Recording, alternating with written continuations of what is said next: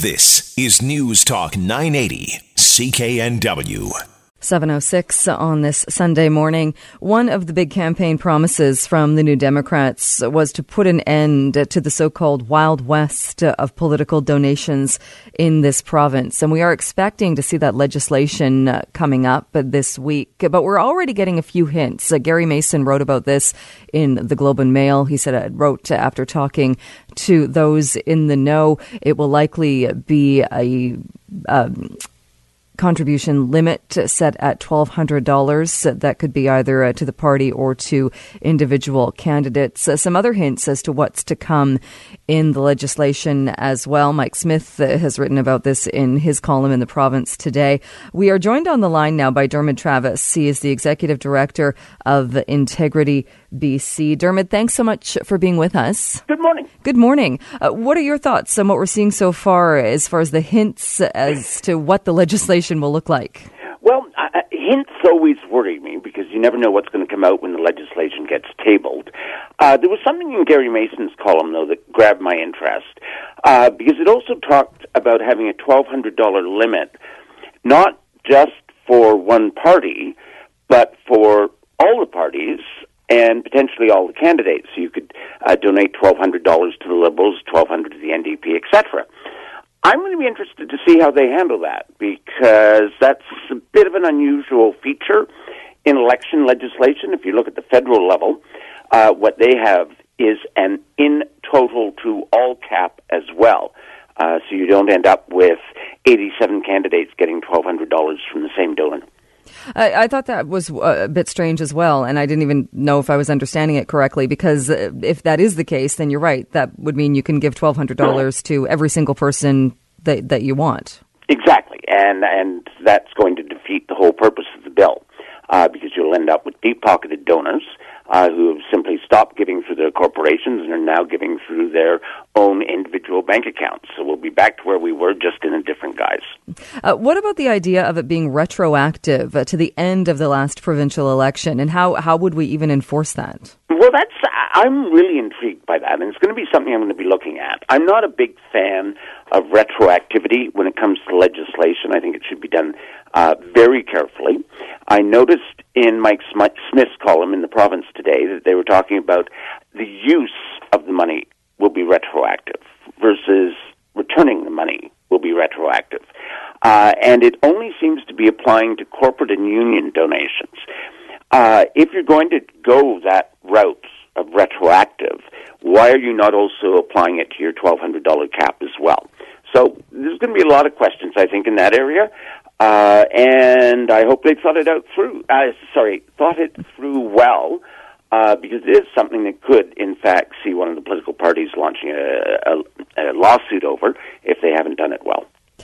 There's also concern as to where the NDP, and with the advice of the Greens, because the Greens are involved in this too, but where they are getting most of their inspiration. And if they're going to a model in Quebec where it's a much lower cap, the cap at $100, but there's also taxpayer funding of political parties, which I'm not sure people would be all that excited about in BC. I would expect that there would be a lot of opposition to it. I hope, quite frankly, it's not in the bill. And I put it that way because if we're going to go down that road, don't drop it in the legislation. First, start talking, have a consultation with British Columbians about it to see what they would like to do. If you put it in this bill and you put too many things like that in the bill, you could end up having a bill that has so many lawsuits attached to it, so much debate attached to it, that we lose sight of what the big purpose is, and that's to get big money out of politics in BC. The Liberals have put forward the number 5,000. We're hearing the number 1,200 as far as what the NDP is going to bring forward. Do you think, is 1,200 an okay number? Oh, 1,200 is a fine number, and I think some people are already on social media saying that's too high. $5,000 was a ridiculously high level that the Liberals had set, and it was kind of funny because they were talking in advance when they were still in government that their limit was going to fall somewhere in the middle of the range of Canadian provinces. It didn't fall anywhere close to the range, the middle of the range of Canadian provinces. It was right almost at the top. I think it's only New Brunswick that has a higher cap at $6,000. $1,200 is fine. I think one of the things that political parties in BC are going to have to get used to is the fact that other political parties in the rest of Canada manage to somehow survive 365 days a year on about a quarter of the amount of money that parties in BC spend. So they're going to have to tighten their belts and get used to having more volunteers and less paid staff. What about the ban on when it comes to foreign donations and out-of-province donations? Looks like that there will be a ban on that. What do you think about that? Well, I hope everybody in British Columbia can agree to the premise that nobody who does not live in this province should be allowed to donate to a political party in BC. We have a very extraordinary situation where the government of China has contributed to the BC Liberal Party. We've seen other companies in Asia, Europe, and the United States contributing to both parties, the NDP and the Liberals. And there really is no reason for it, no excuse for it. This is something that should have been brought to an end decades ago, quite frankly. And so I would hope all the parties, when the legislation gets tabled, will be able to say, yep, that we agree to.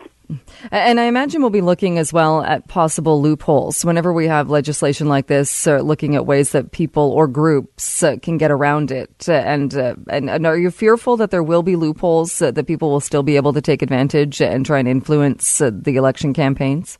Well, there will probably be loopholes, but whether they'll be able to take advantage of them or not is a different question, because the biggest loophole, I think, that's ever emerged in this type of legislation is where one company has all of their senior employees donate the max to a particular political party, and then the company reimburses them.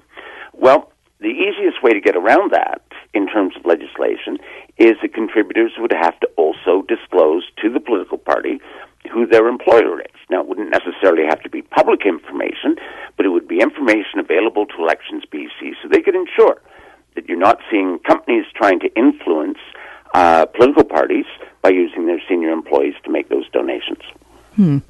Does it seem odd to you that while we're talking about this, we're expecting to see the legislation coming up this Friday? There is going to be another dinner, the $525 a head dinner that the New Democrats are holding.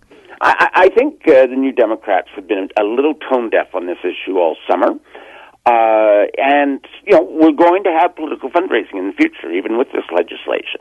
I think what each party is going to need to do is set out what their fundraising policy is so that people know that a leader of a political party is going to have X number of events at, say, $250, one event a year at $500, and 5 events at $25, so that they can see that range, that British Columbians are not being excluded from the system because they can't buy a ticket. And that's going to go, I think, quite a long ways to reassuring people that we're not talking cash for access. The idea with the dinner this Friday at $500, it's not the $500 aspect that bothers me as much as if there's a private reception in advance where you buy a higher price ticket, fewer people meeting privately with the leader. That's your cash for access event. That's what has to be taken out of the system, where 20 or 30 people pay $1,000 each, right up to the max, $1,200 each, to be able to grab the ear of the Premier or a Cabinet Minister. Do you think the changes will go far enough to restoring people's faith in the system and just to get people to the point where they don't believe that there's cash for access going on?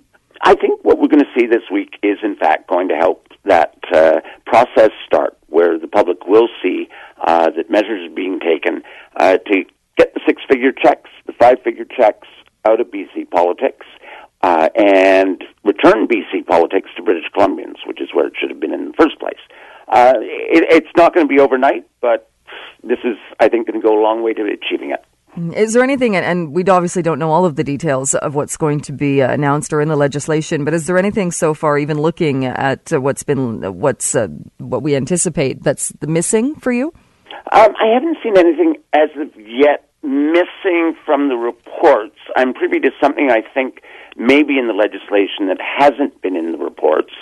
I'll be interested to see if they address campaign spending limits in BC in the legislation. There may be a cut campaign spending limits in the province. That would be a good thing. Right now, if we were to go to Alberta, and it's next highest to us, their campaign spending limits, and applied it to BC, the total spending limit for a political party running 87 candidates in the province would drop by $4 million, the overall cap. So I'm hoping we'll see something on that spending limit side as well. All right, Dermod, we'll have to wait and see the legislation, but thank you so much for joining us this morning. Appreciate it. Thank you. Bye.